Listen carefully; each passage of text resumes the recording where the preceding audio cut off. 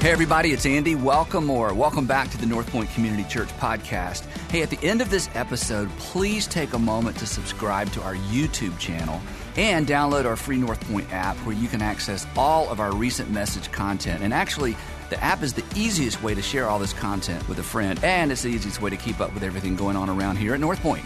But most importantly, I hope the following presentation inspires you to take your next step in your faith journey. Enjoy.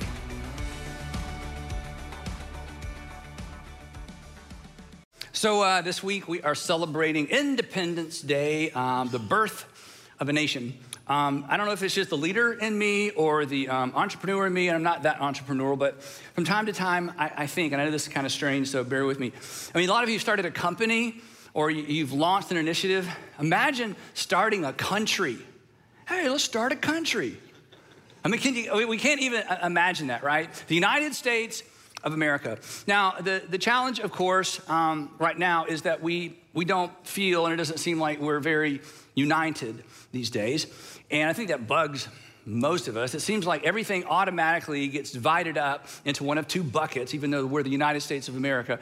Everything either goes in a red bucket or a blue bucket. No matter what the issue is or whatever the topic is, immediately there's a view that divides. It's like whatever view you hold, it's like, oh, red, everything. And you're like, wait, no, I'm not 100% red. You're looking pretty red. Blue, you're blue. No, I'm not. No, yet you're blue. If that's your view on that particular topic, you go in the blue bucket.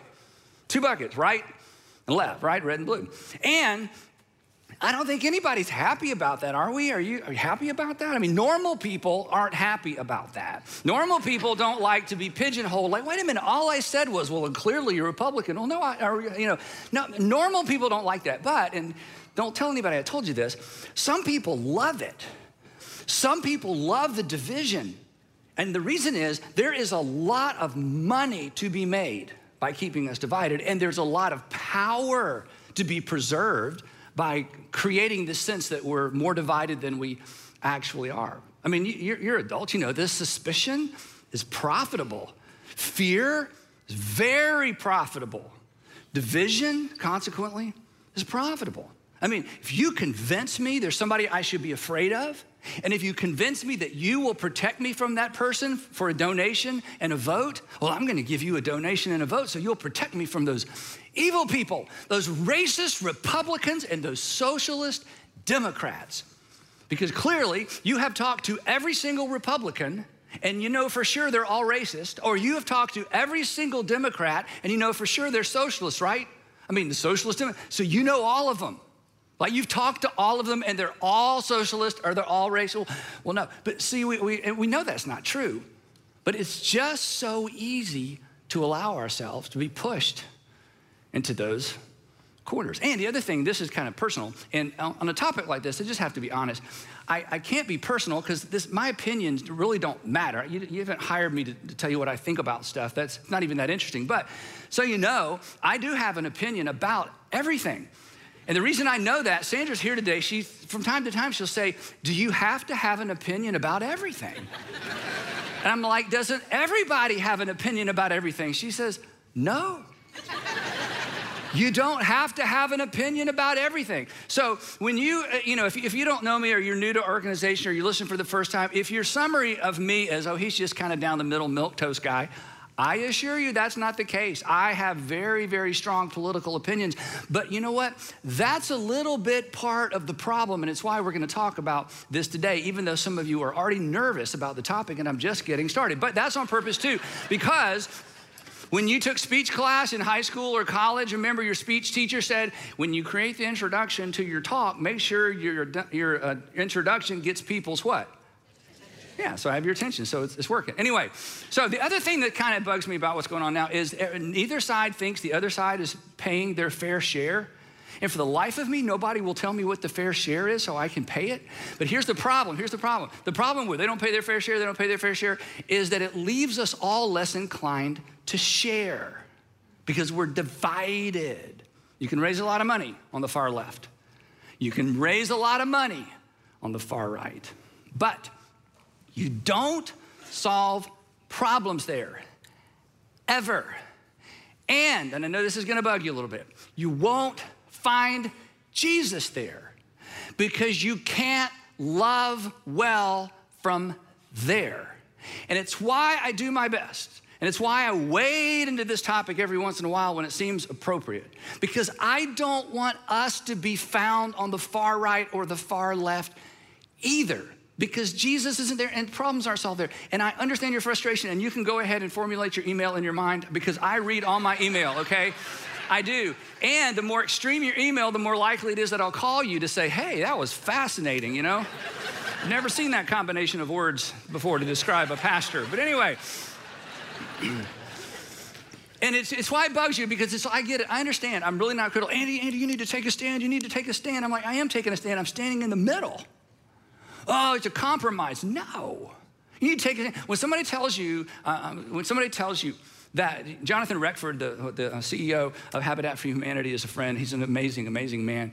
And he said, Andy told me this years ago. He said, whenever people want us to take a stand, you know what they're really saying? I'm like, what? He says, they want us to take their stand. And if we're not willing to take their stand, they don't want us to take a stand. Oh, that's what you believe? Remain quiet, please. So I am taking a stand.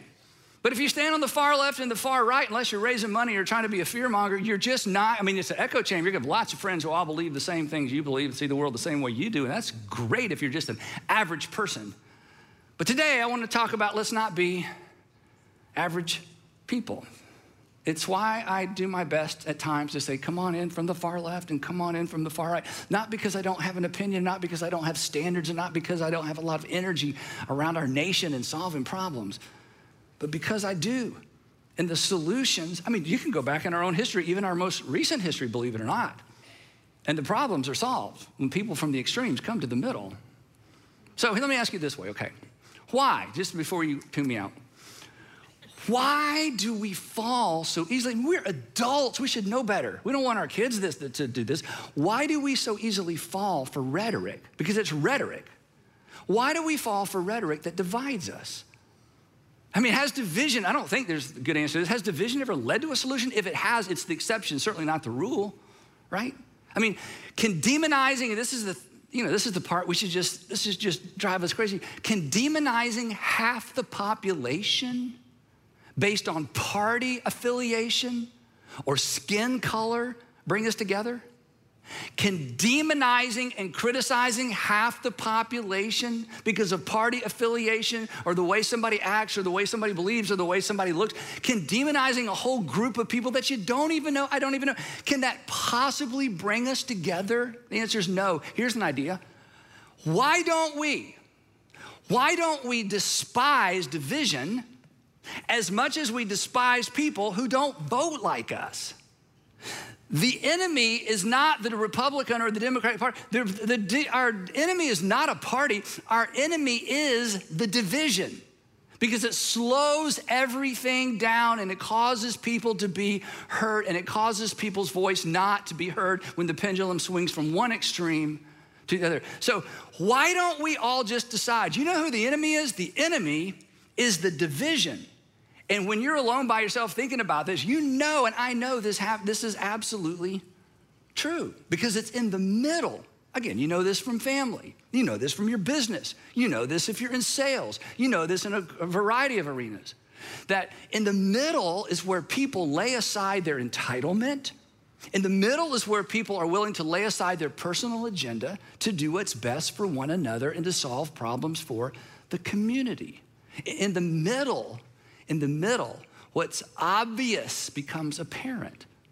In the middle, we all agree on this, regardless of your political persuasion or your religious persuasion, or if you even have one. In the middle, we say, yeah, here's what's obvious, here's what's apparent. What's best for people is what's best. What's best for people is what's best. What's best for people is what's best. And in the middle, we can debate what's best for people without dehumanizing and without demonizing people who don't agree with us about what's best for people. Because we will always disagree around the edges, and we will always disagree around the margins about what's best for people, but we can't disagree, and hopefully we don't disagree, that what's best for people is what's best. And those solutions are found when we come together and leverage our resources, all of our resources, all of our brain trust to solve the big problems that we wrestle with in our communities, in our nation, and ultimately in the world. And it seems to me, I mean, maybe I'm naive that every American should be able to see through the spin that characterizes our politics. But Christians, and by Christians, I don't just mean people who believe, Jesus is the Son of God. I'm talking about Jesus followers, people who are trying to live this thing out. We, of all people, should be able to see through and poke through and make our way through the spin. So here's what I want to do for a few minutes. And this is going to be uncomfortable for some of you, and I understand it. And I've asked you to do this before. For just a few minutes, and if you're new, if you're watching for the first time, I know you're suspicious and you've got your guard up. I understand. You should, I would like for you to try to take your political filter off your face for just a few minutes. Your Republican filter, your Democrat filter, your libertarian filter, your librarian filter, whatever your filter is, your MSNBC or Fox News or Newsmax or CNN or whatever. If you could just take the political thing off, and I just want you to set it, don't let it go too far, okay? I want you to set it right there beside you, because when we're finished, I want you to pick it back up and put it on, because I don't want to have to go around and clean all those things up off the chairs, okay? So you brought it in, you wore it in, I just want, if just for a minute, if you'll take it off, set it, and then when I'm finished, you can just put it back on and go out and, be whoever you want. But I just want you to try to listen for a couple of minutes, all right? And again, pick them up on your way out. One thing, to start with some common ground, because I think to move forward, we got to find the common ground. The common ground, one thing that we all appreciate about our nation, I hope we all do, is our Bill of Rights. Bill of Rights is the collective name for the first 10 amendments to the U.S. Constitution. It was created, as you know, to protect individual liberties, because the founders were so amazingly smart. They get a lot of grief these days, but goodness gracious, they started a nation. And what they even said about their own work, as we'll see in a few minutes, it's amazing how transparent and how realistic they were about the limitations of what they formed. So the Bill of Rights is, free speech, free press, a right to assemble, freedom of religion, the right to bear arms, due process, the right to a jury trial, the right to not be overwhelmed with search and seizure. Anybody see what I did here? Bear arms. It should be bear arms. Can we go back? Can we show them before? It said bear arms. Can we go back? Yeah, see, then I went to bear arms. Now, the truth is, either one of these words, if you focus on it for very long, it gets weird. It's either bear arms or it's bear arms. Anyway, we're going to need some humor today. That's all I got, okay? Cruel and unusual punishment, and then quartering soldiers. This is an issue for nobody right now. This is so interesting that, and you probably maybe remember this from some high school history class. They made it a law that the government can't force you to house soldiers if we're not at war. And again, it's somewhat irrelevant, but that was a big deal. So again, they were trying to protect individual rights. Now today, if we were coming up with the new Bill of Rights, some of these probably wouldn't be on there. I mean, the quartering soldiers is kind of irrelevant. We would have different things. We would have free Wi-Fi, right? Free healthcare, free education.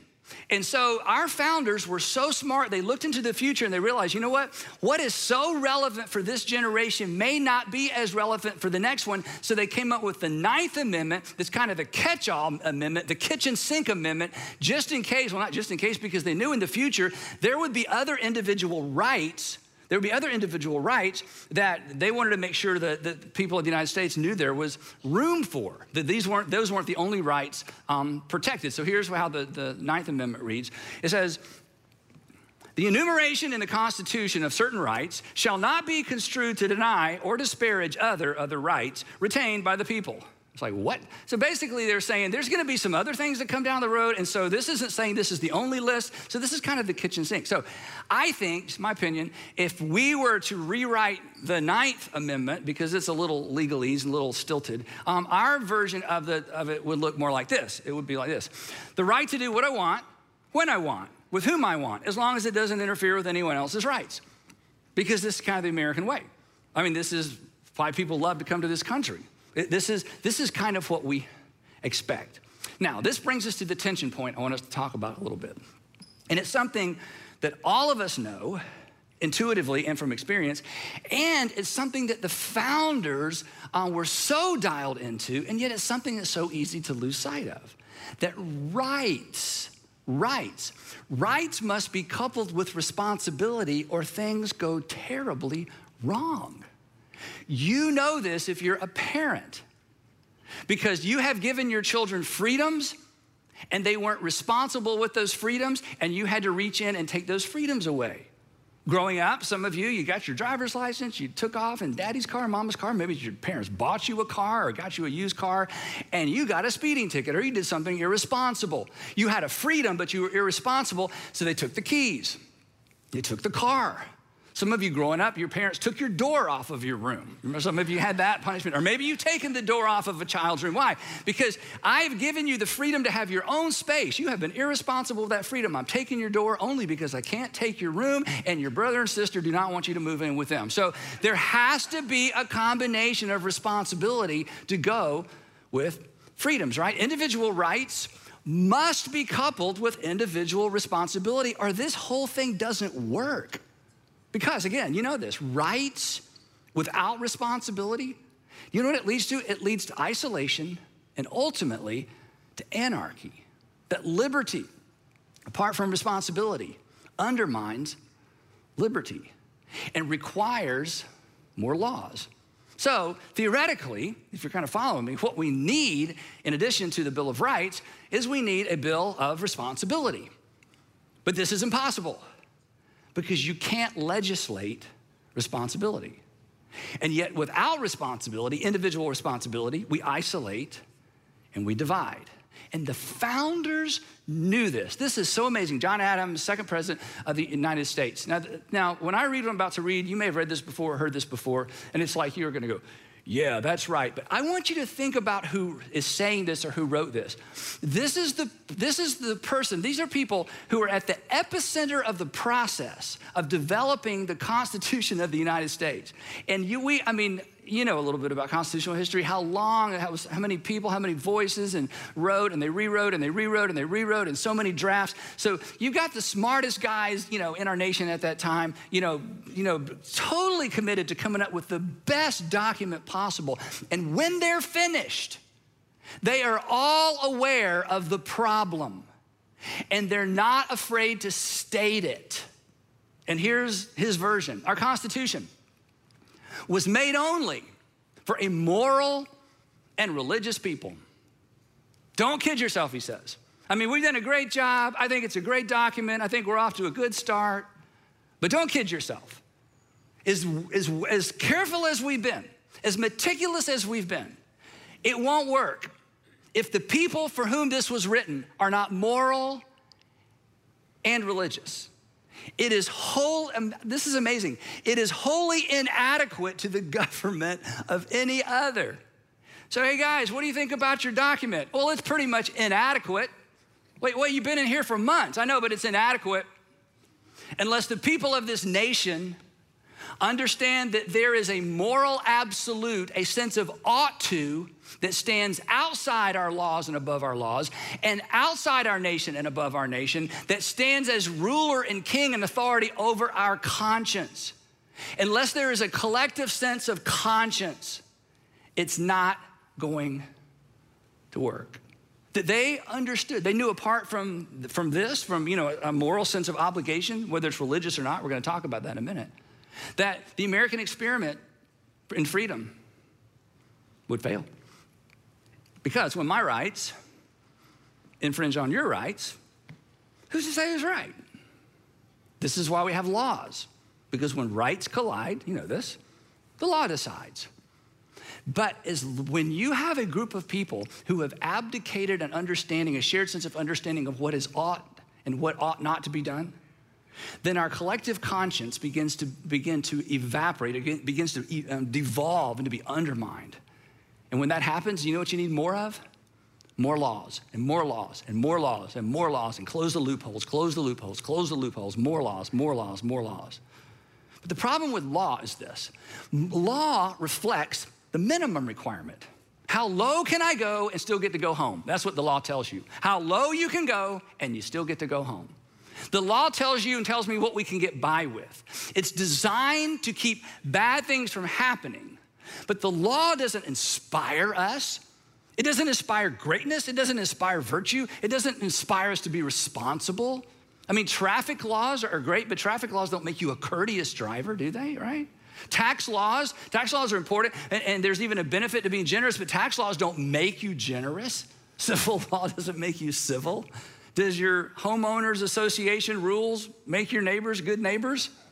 No, it underscores the fact that they really aren't that good of a neighbor, right? It kind of highlights the fact that they really need to do something about the stuff in their front yard that they think is so great that nobody else in the neighborhood thinks is great, right? Free speech, come on. Free speech doesn't make you kind with your words. Laws just give us the limit. Laws just put a limit on our self-centered expressions of our rights and our sense of entitlement. Rights, what we're entitled to. Law, what we're allowed to do.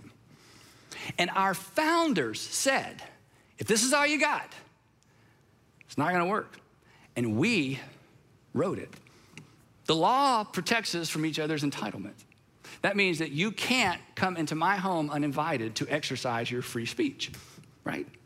But still, none of it inspires me or causes me to look up and ask, how much can I do?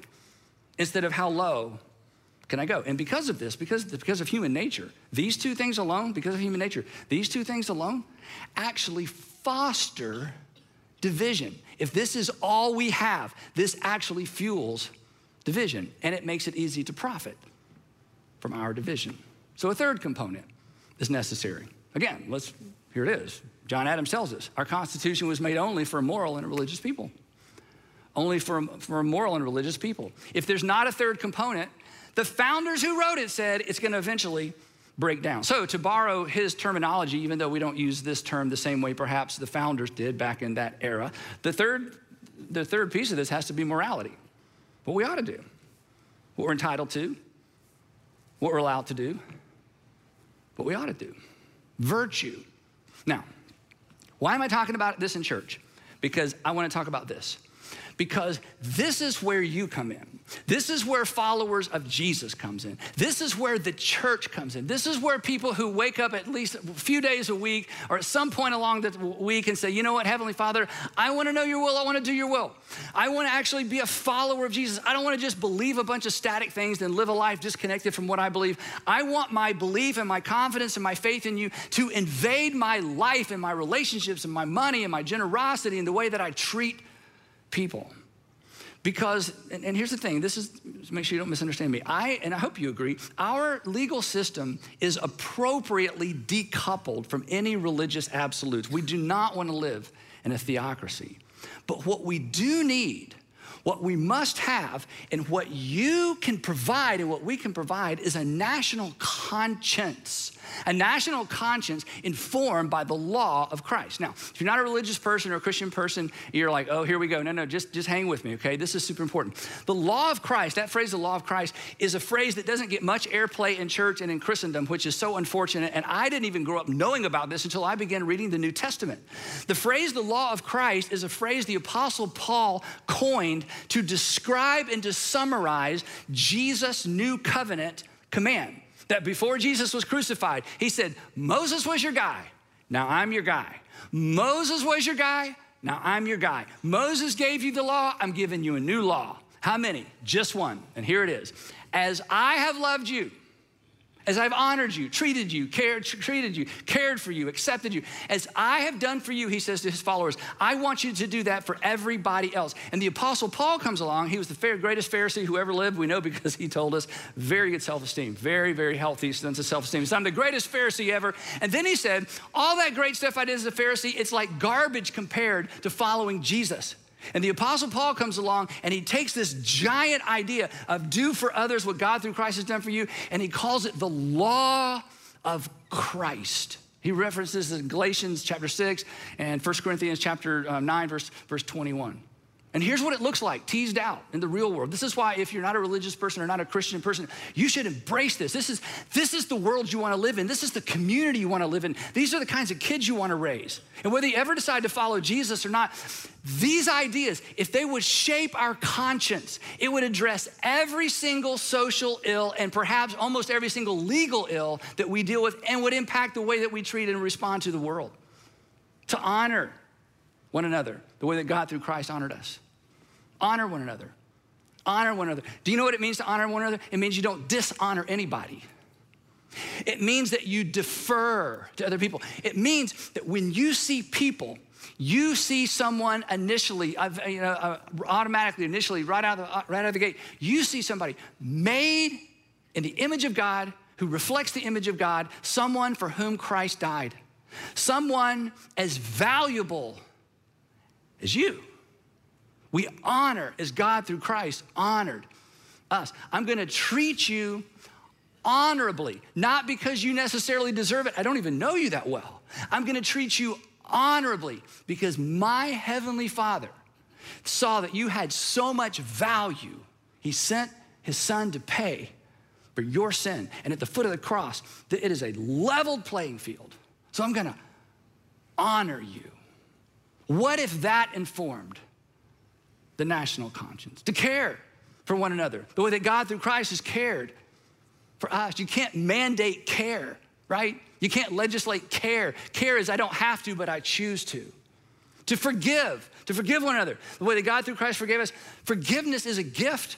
You can't legislate forgiveness. You can't demand forgiveness. You can't create a law, we have to forgive. Forgiveness is a gift, and if it's a law, it's no longer a gift. Forgiveness is a free will gift. Forgiveness says this: you owe me because you hurt me. You owe me because you damaged my reputation. You owe me because you took from me. You owe me because of what you said about me. You owe me. But I'm deciding freely to cancel that debt.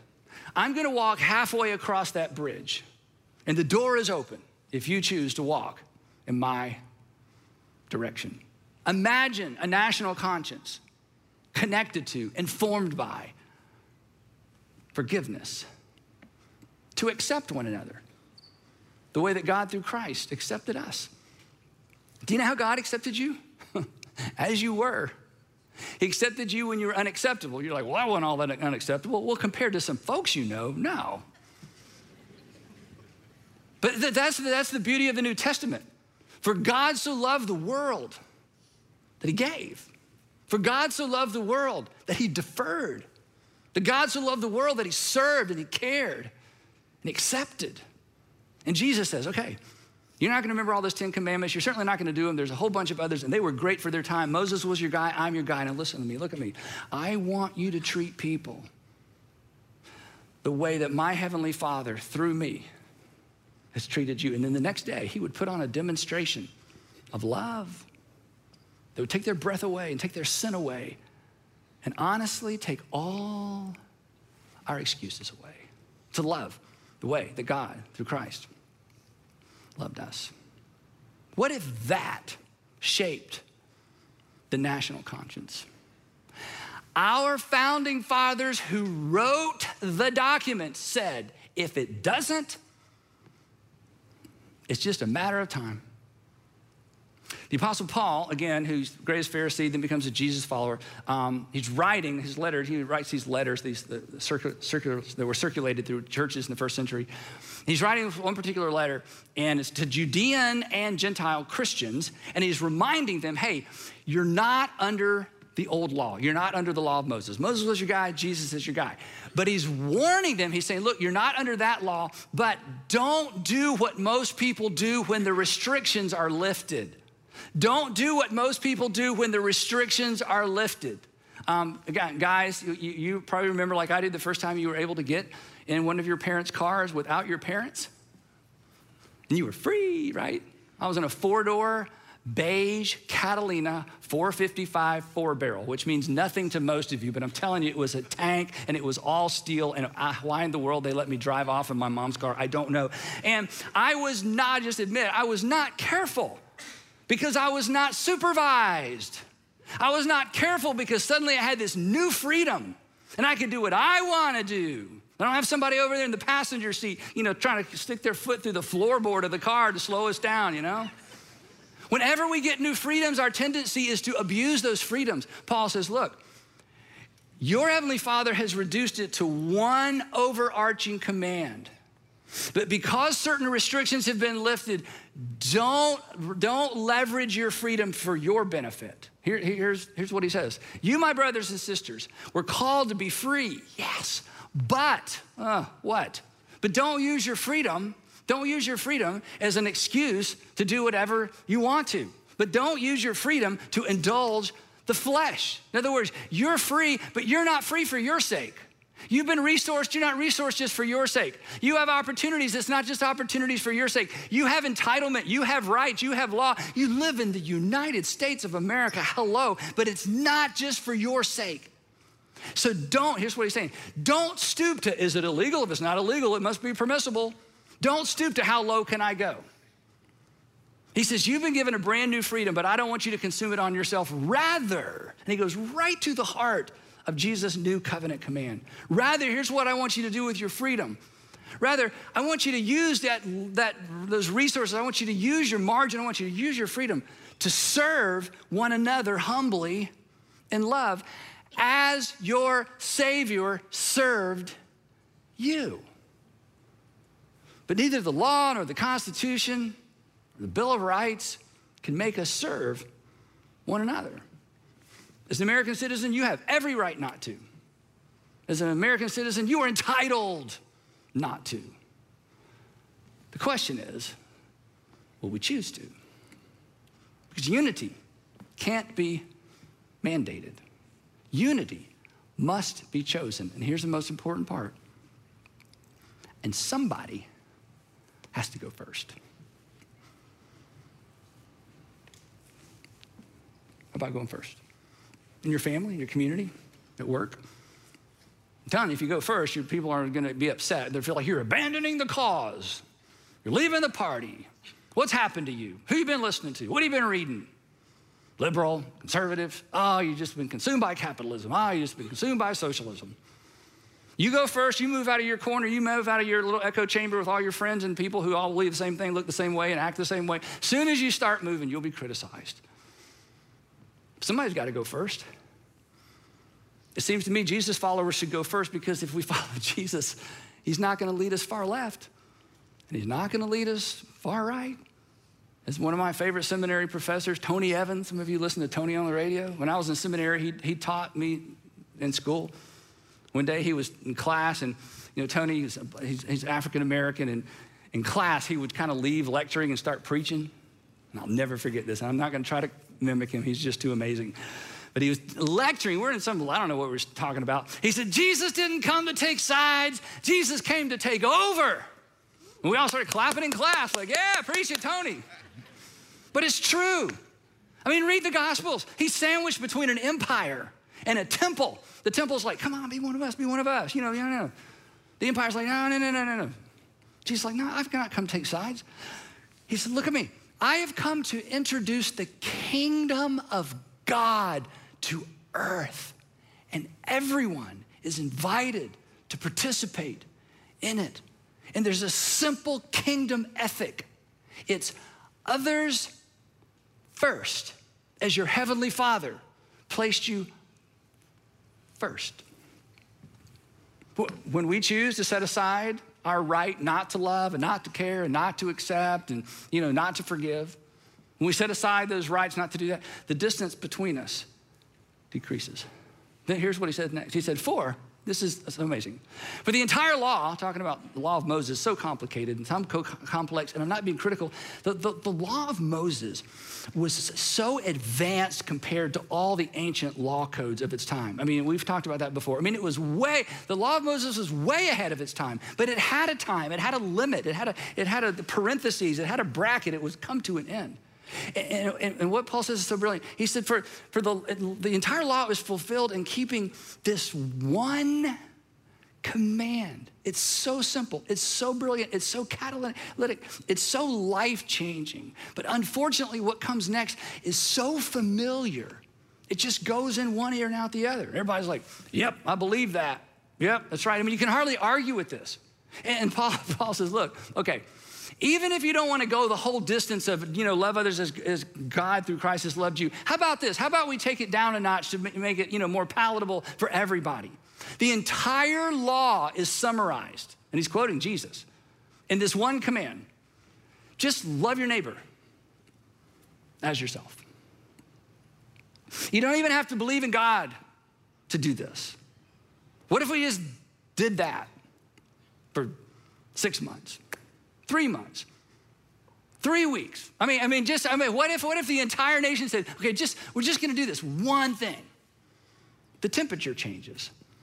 The culture starts to change. And I'll tell you what'll happen without anybody intending to, everybody starts coming out of their corners and out of their extremes. And they have less tolerance for all of them and all of those and all of them and all of those. Like, wait, no, not every Republican. No, not every. Do you know every Democrat? You don't? Well, then shut up, okay? You can't say all the Democrats. You don't even know them all. You know 4, okay? And they're all in your family, okay? All the Republicans, Republicans this and wait. So you've talked to all the Republicans. No, okay, well, then shut up with that, okay? You can't say that. Just come on out of your echo chamber. Come out of your corner. I'm not saying give up what you believe. I'm not saying give up your standards. I'm not saying give up your morals and your values. I'm saying come out and come together, because when you come together, a terrible, wonderful thing happens. You begin to hear other people's stories and you understand other people's experiences and you begin to see life through their filter. And when that happens, you've all had this happen. When that happens, do you know what you do? You go, oh. Do you know what oh means? Oh means, oh, I learned something new. Oh, I was wrong. Oh means, you know what? I've never factored that in. Oh means that problem is not as simple as I thought it was. Okay, don't forget this. If you're way over on the right or you're way over on the left, don't ever forget this. The further you are away from a problem, the simpler the solution appears to be. The further away you are from a problem, the simpler the solution appears to be. The further away you are from a problem, the simpler the solution appears to be. And this is why when people have shared experiences, or I should say share their experiences, when we begin to get into the lives and the stories and the backgrounds and the narratives of people that aren't exactly like us, vote like us, and I'm not saying change parties or change anything, but when you move toward the middle, you learn, you grow, and you say, oh, and your perspective is different. And suddenly what was, why don't they just stop? Why won't they just start? It's like, oh, because from way over there, that problem looks so simple to solve. Mature people understand that. And they don't put up with all the yickety-yak around them that makes everybody think they know how to solve every problem in the world, because they're a gazillion miles away. And come on, we're Jesus followers. We should know better than this. So what if we just did that?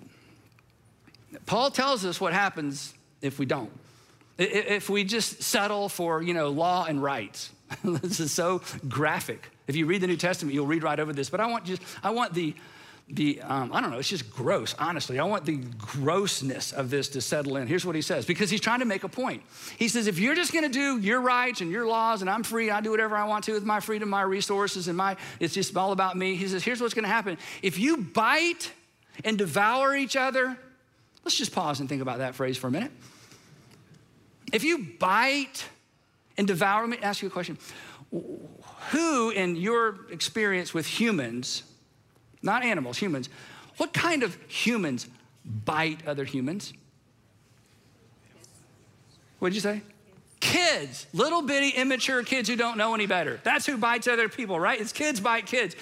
Paul's going, look, if you're gonna act like a baby, if you're gonna act like a child, if you're gonna be so immature that I'm gonna bite you and pick at you and nick at your heels, he says, look, if you're so consumed by your rights and your entitlement that you just pick and bite, you're gonna devour each other. He says, you better watch out or you will be destroyed by each other.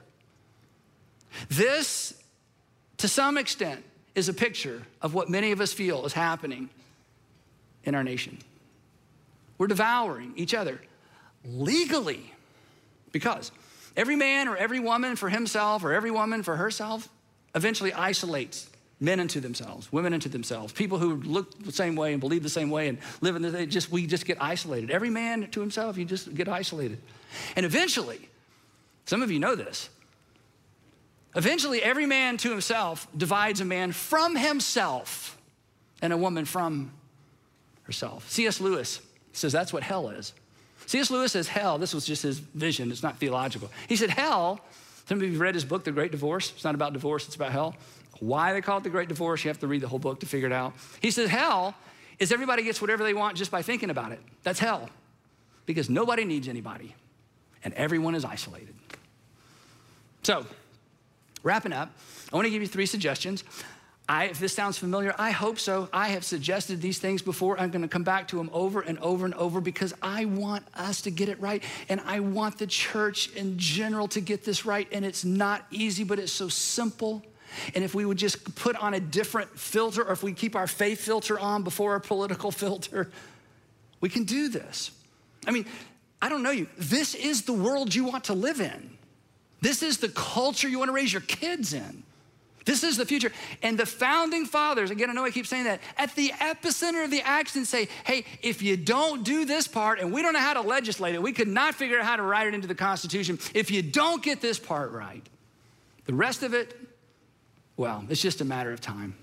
Paul's words, you're going to bite and devour one another. So number 1, 3 decisions. Do what's just, not what you can justify. Just do what's just. Not what you can justify, not what everybody else is doing, what you can get by with, right? Well, I can get away with it. Not how low can I go, but how others first can I be? How high can I reach? How can I help? How can I help? How can I help? Number 2, let's do what's responsible, not what's permissible. If you are not willing to take responsibility for the outcome of a decision, don't make the decision. If you're not willing to take responsibility for the outcome of an option, don't choose that option. Be responsible. When you're irresponsible, responsible people have to come along behind you and clean up your mess. Parents, you understand this. You have to clean up the mess of your children because they're not old enough to clean up their mess. But do you really want a nation where we have to clean up each other's messes because we're surrounded by and full of irresponsible people who think, well, nobody can make me, nobody can legislate it, and I can just kind of leave my mess and walk off and somebody else is going to take care of it? You don't want to live in that world. But somebody's got to go first and decide, you know what? If I'm not willing to take responsibility for the outcome of an option or a decision, then I'm just not going to choose that option because I'm going to do the responsible thing, not just what's permissible. And look, it doesn't matter if nobody saw you. You saw you. It doesn't matter what everybody else is doing. Just don't be like everybody else. You're not everybody. You're a Jesus follower. Number 3 is to use the founding fathers' word, do what's moral, not what's modeled. Be the hero, not the villain. Be the hero, not the villain. Come to the rescue. Don't be a regret. Write a story. We say this all the time. Write a story you're proud to tell. A story you're proud to have told about you. You don't have to, but you can choose to. I'm super grateful for the Bill of Rights. I'm grateful that we're a nation of law. I'm grateful that we don't have a king, that we don't have a dictator. I'm grateful that George Washington, at such an amazing moment, decided when he had an opportunity to be king or to be president again, he said, no, this is amazing. He said, all this power, I'm going to hand it off. I'm going to hand it off. Supposedly King George, it may be a fable, King George heard that when he heard that George Washington decided not to allow himself to be made king, and he decided to hand the power off into a free election.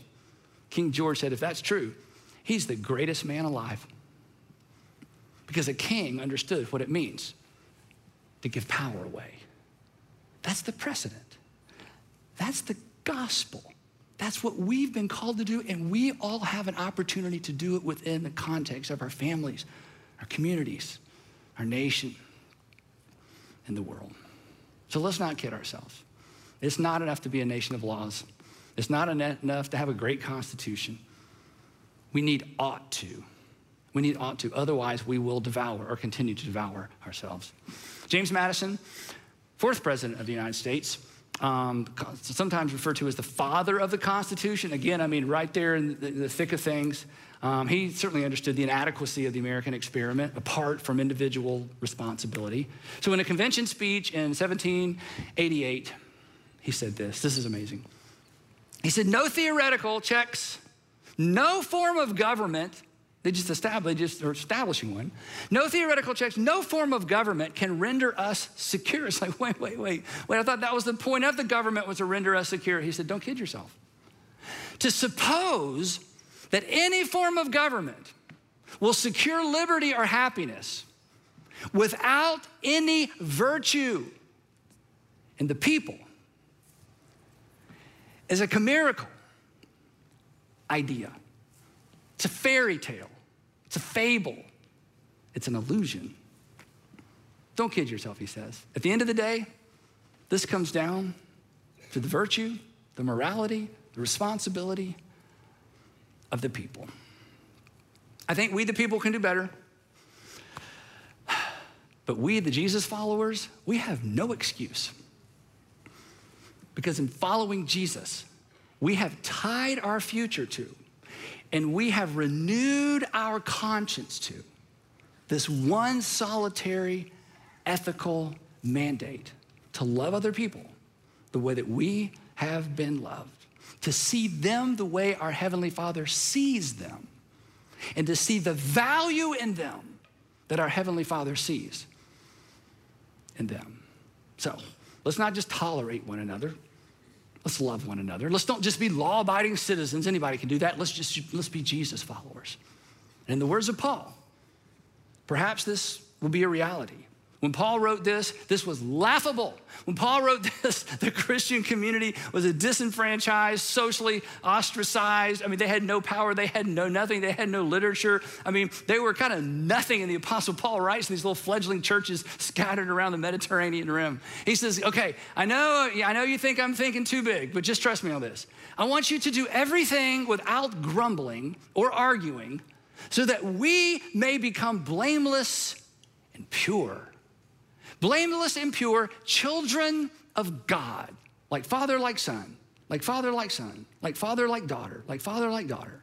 That we would become children of God without fault in a warped and crooked, a divided and self-centered generation. And then, I mean, when they read this, they're like, okay, Paul, I know you got big ideas, but okay, do you even know what's going on in our community? He said, trust me, then we will shine among them like stars in the sky. Isn't this what you want to do? Isn't this worth giving your life to? Isn't this why we should follow Jesus? That we don't have to wait. We don't have to wait for an election cycle. We don't have to wait. We can shine among them like stars in the sky just by embracing the simple idea that I am to leverage my freedom for the benefit of the people around me. And then maybe, just maybe, we can make our way to the middle where problems are solved and things change. And not for our sake, but for the sake of our communities and our nation, and ultimately, for the sake of the world. No questions today. I think you know what you need to do. But I'd love to pray for us.